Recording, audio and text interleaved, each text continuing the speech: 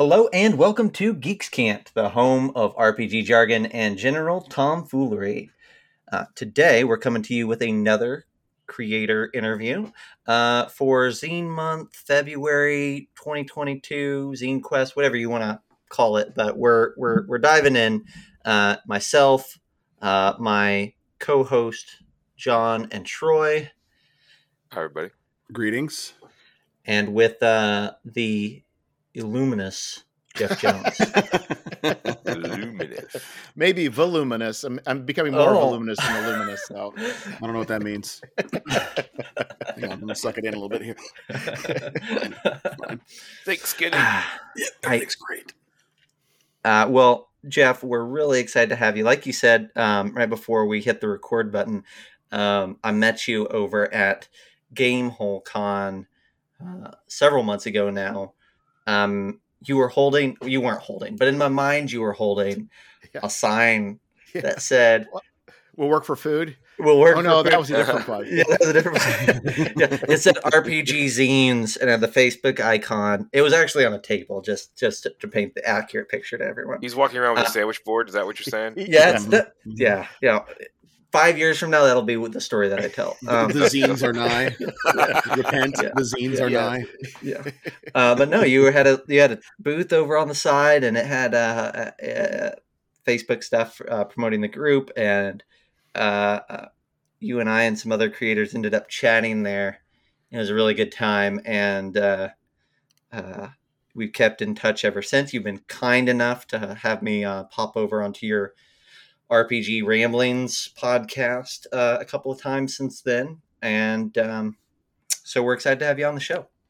Well, I'm excited to be here. I guess I thought we were recording before, but we weren't. But definitely been a long time listener. In fact, I was hoping we could talk about Friday the 13th, or was it Halloween? What was it? Oh my God! Easy trigger warning, ladies and gentlemen. Trigger warning. Oh, I'm still sad. I'm so sad. I'm so damn sad right now.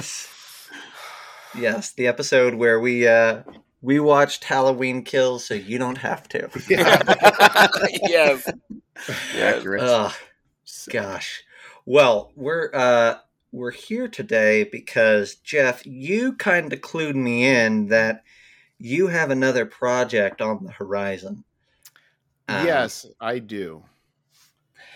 And so I know you, the guys kind of know you from your podcast and from the RPG Zines Facebook group, but can you kind of start us off with telling our listeners who is Jeff Jones and what have you done leading up to this that folks might know you from? Well, that's a good question. Who am I? I've been in the RPG. I've been playing RPGs for a long time, and I think it sounds, with listening to your podcast, you many of you started dabbling. I've been a dabbler all along, and so anyway, been dibble dabbling, and I've found that it really wasn't until a few years ago on MeWe that I saw that Earl Otis talked about zines. And the idea that you can fold a piece of paper in half and staple it together somehow was a catalyst that now I get it. I can put things together. I can actually, because before everything that I would do on 8.5 by 11 was just a mess. I don't know how to describe it. There's something cognitively clicked. And I thought, you know what? I'm going to start producing stuff. I'm going to start producing zines. And so I just started from the very beginning where I decided, you know what? I got these RPG books in PDF, and I think they're very unwieldy at the table. I think that a lot of these games that we have, that when you want a player to make up a character, that it's very unreasonable to hand them a 350-page book and say, go make a character. Mm-hmm. I thought, you know what? I can strip text out of PDFs and reformat it in the ways I want it to be formatted. Mm-hmm. And so then I just started working my way up from that point. And so I picked up Adobe. I picked up Affinity Publisher and just started taking steps, Mm-hmm. And so as far as my fame, there really is no fame. I'm just I'm just brooming the streets along the RPG Broadway. But the first thing I did as far as publishing goes, or self-publishing, was Scoundrels. Mm-hmm. And so Scoundrels was, have you guys played Blades in the Dark? It is on my list. I have. It's great. Okay. Dark. So it is dark. It is dark. So, but the thing is, it's about crime, right? Mm-hmm. And it's a fun game about crime. So what I did is I took that inspiration and created the tools to kind of bring a Blades in the Dark type experience, but you could put it to any modern or sci-fi RPG. Okay.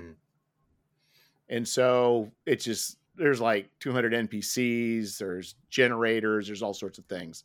And so that was my first go around with Kickstarter, and with Zine Quest, and that succeeded. By succeeded, I mean, actually it did okay. So then the next time around, I canvassed some people. I said, hey, I want to do this post-apocalyptic zine. Yes. And so then people were like, yeah, I want to do it. Yeah, I want to do it. So I sent out writing prompts. So I went to Other Dust. I'm not sure if you're familiar with Other Dust. Familiar with Kevin Crawford. So. He's done a number of wildly popular, Worlds Without Numbers, probably his most famous. Okay. Yep. Yeah. So they had random generators for enclaves. So I just generated enclaves for people, and I only had one person actually submit anything. And then I had one artist who I wasn't expect. He signed on, and it was just like, okay, we're going to do this. And so I decided I need to do a random creature generator. Mm-hmm. So you guys remember Impossible Creatures from, it was a PC game. Oh yeah. Yeah. I found a wiki. I copied, they had all the creatures, copied and pasted it, created a spreadsheet, did random generators, add a few little odds and ends. And all of a sudden it's like, okay, camel with a termite, explain that. Or, octopus with a gorilla. Okay. Explain that. And so between writing the enclaves, Mark got on board, and with Jose Gonzalez or Chema from Taiwan, we were able to get Journey of the Madlands produced, and it did better than Scoundrels. So awesome, yeah. And each one of these was learning something new. Mm-hmm, mm-hmm. So two kind of genre hopping, and also just kind of doing what inspired you or what you were caught up with in the moment. Is that would that be the thing that you would put to both of those projects, is that you just had an itch for each one in the moment and you made the itch? Yeah, the problem is it's not really an itch. I get a muse that gets on my shoulder and just drives its spurs into me, and I can't really always predict what it's going to be, but when it happens, I just need to produce it. And if I don't do it, then it never stops nagging me. Okay, fair enough. So okay, all right, we're going to get into this now. So you sent us a advanced draft of your next project. I need to know what sort of a muse is digging its claws in you for you to produce a tome of details on a fly god. Tell us about Fane of the Fly God and where that comes from and where you see it going. So how it started, how it started was I was determined. I got another group of people. I decided to do a Hyborian style setting. And so I was wanting the first one to be in not Afghanistan. And so I got some people together. Nobody really did much. But then as I was doing it, I realized, the horror element, I decided to use the theme of being a fly and just lead into the gross. But what it's turned into being is almost, if you can imagine, a love child between Bernie Wrightson, Jeff Goldblum in The Fly, and just some odds and ends. It's really meant to be a lean into the weird, the gross. Oh, and Robert E. Howard. So it is That makes it. Okay, so this makes it sound a lot better than what I had pictured, Jeff. I don't mean to interrupt. But I was picturing, when I first read this, I'm thinking, like in living color, the Fly Girls, or a bunch of rabid pimps running around, dressed Just Fly, all man. super fly and cool. So Well, that's the next one. This sounds way that's better. A sequel. This sounds way better. Yeah. Yeah. Okay. You guys are familiar with Warren Comics, right? I've heard of them. Yeah. Oh, so you're not familiar with like creepy or eerie comics? Okay. Yes. I do. Yes. So basically, there was a comic book authority which said, you know what? Yep. There's some stuff you can't put in comic books. Mm-hmm. Yeah. And Warren says, you know what we'll do? We're going to make magazines, and you can't touch it. And so then they were able to go into all sorts of wild and crazy areas that were verboten before, but were free because now they're a magazine. And so it leads into, I mean, there's a lot of like body horror thrown into this, as well as some weird scatological. I mean, the scatological stuff really is pretty intense, but it's not really meant to be just like yuck for yuck's sake. It's meant to be yucks for horrifying sake, think of horrifying. And so what I did was, the idea was, first, it's kind of one of the things that happened was the king that's in the bottom of the pit was one image, but the other one that I decided to do is take spells and reskin them with to make them fly themed. Mm-hmm. And so then I just wrote. This whole thing's a vanity project. So I wrote a bunch of spells that no one will ever cast, with locations that characters will never go, with a dungeon that no player will ever probably go into. It's just a vanity project, but it's just meant to be. I'm just going to go wherever this takes me. Wherever it goes is where it goes, and it's fine. So these are the projects that I want. Right. This is a level of dedication. You could not have piqued my interest more by saying no adventure will ever go here. Right. That's a buffet. Right. Yeah. This is the project based on a dare. There's no way you'll do this. No way on earth. Watch me. It's more like I just got I need to get it out of my system, and as long as I break even, I'm fine.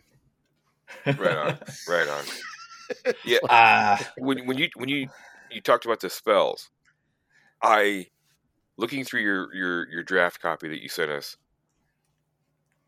just the fact that you did that and you gave them a grounding in the world, to me, that already is something that Wizards of the Coast is missing out on.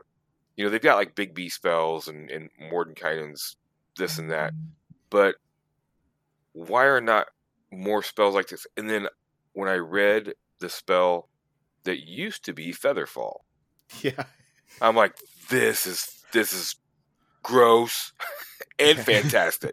Yes, yes, I love it, because it gives, even if you peel away the gross part, it gives it a cool feel. It's like you're making a bargain with another entity to save you from splatting into the ground. And they're only going to help you for a minute. So if you're falling for a really long time, you got to know when to make that bargain. Right. Otherwise, you're hosed. But just the way it's phrased, and you can see it. You can see it happening. Mm-hmm. I think for me, the problem with, I'm not much of a high fantasy guy. And what I really don't like many times about high fantasy is to me, it takes the magic out of magic. Mm-hmm. Like, magic should just be weird. It should be scary. It should be odd. It shouldn't just be an everyday thing. And so that's kind of what I wanted to do with some of the stuff, is just like, these are not the types of spells that most people are going to be comfortable just casting here or there in public, if indeed, they will. The intent really, even though I may never state it, but the intent was more for a sword and sorcery game where that's the stuff that the characters witness. Mm-hmm. Mm-hmm. Mm-hmm. And therefore that kind of that effect would be, that kind of effect, you as a GM would try and create that horrifying effect on the players. That's the idea behind it. That's interesting. Now, that's cool. I like that. I gotta say, Troy brought up the draft, and you brought up the volume of spells. we got a bunch of drafts and preview PDFs and things like that for these series of interviews. And Jeff, yours is by a country mile exponentially larger. Because I remember you telling me about Fane of the Fly God at Gamehole. And you were like, I got this little project. I got to get it out of my system. And you sent me almost 100 pages. Like, this is not a little project. This is his manifesto. Like, this is a problem. This is not a good thing. This is where I needed intervention months ago. Yeah, where were you, Zach? It was a cry for help. You left him hanging. Deep enough in his eyes to see the anguish and despair that was there. I started reading it, and I was like, this is cool. This is cool. I like this. You had like a little like history of the city, and you got like you describe areas on the city, locales, and people, NPCs, notables, and then you get your spells. And about the time I hit the spells, I'm like, all right, I'm enjoying this, but I feel like I've reached the point of this being a zine, and I moved on to do it. Somebody's magnum opus. Yeah. But no, so it's quite large. You got a bestiary tucked into the back. You got adventures, like you say. What do you envision? Like, is this? I know with Scoundrels, you ended up like putting together several different books. Is this you envisioning this as one product, or is this kind of something that is evolved past its initial form, or where's it at in your mind? Oh, I mean, as far as like, am I going to continue with this, or what do you mean? Oh, as far as like, so at 94 pages, like, and I know it's an initial draft, but like, do you see this as like a series of zines, or as like just a thick, chunky boy, or what's the whatever's in here it'll be it. That's what I see. The problem I have now is I don't know why I thought that I could get it saddle stitched at this size. And I realized there's a story like Robinson Crusoe where he was marooned, and but he realized he could cut down a tree and then make a boat out. So he cuts the tree down and he carves out the boat. Then he drags it, but he can't drag it any further. And he realized he can't get the boat to the beach, so he decides to dig the beach and make it come to it. And then after realizing it's an exponential nightmare, he realizes what a folly it was. So that's kind of what happened here. So, well, on the RPG Zines Facebook page, oddly enough, I just a little blurb that says, we are not sticklers as to what defines a zine, or even what defines the game. So, 94 pages fits in perfectly reasonable. Yeah. Oh, well, look, I'll tell you something. I'm okay with the length and the breadth of it, if for no other reason than Ossuary Hill. Oh, thank you. That's like that part is the thing that I like. Whenever I was reading, I'm with Zach. I'm like reading him, like, I see where he's going with this. And you get to Ossuary Hill, I'm like, I could do something with this, like 100%. So what I'm like, can you give us like you're going to do a way better job of it than I can. Can you give us a quick like synopsis, like just a 30, 60 second summary of what Ossuary Hill is, and then let me know like where did that come from? Where in your process were you going, oh, I need this thing right here? Well, I mean, the idea is that there is a fly goddess who's going to bring about the apocalypse some century in the future. And that basically there's a city that kind of grew nearby, and that she basically forced worship of her, and that she dwells underneath this. Now, Ossuary Hill existed, and that I think the idea is being in Middle East, being in a arid area that I think it's just the picture of the dead of these catacombs being sort of a thing that people would do. They did not have normal burials. You would put your loved one on a shelf, and eventually the flesh would rot away, and you put the things the bones in there. But the idea was then there's a hidden temple below, and then the Ossuary Hill was also a way of connecting to that.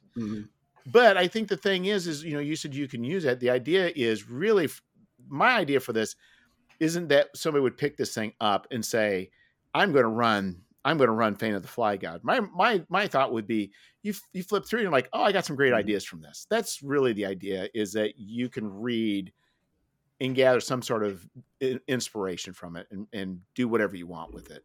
No, I couldn't have said it better. I love that. I was thinking the same thing about it. I was thinking the same thing. It's like, and when we've talked about that a lot on the show, we talked about how we love the stuff where we don't have to run the whole thing in order to get the juice out of it.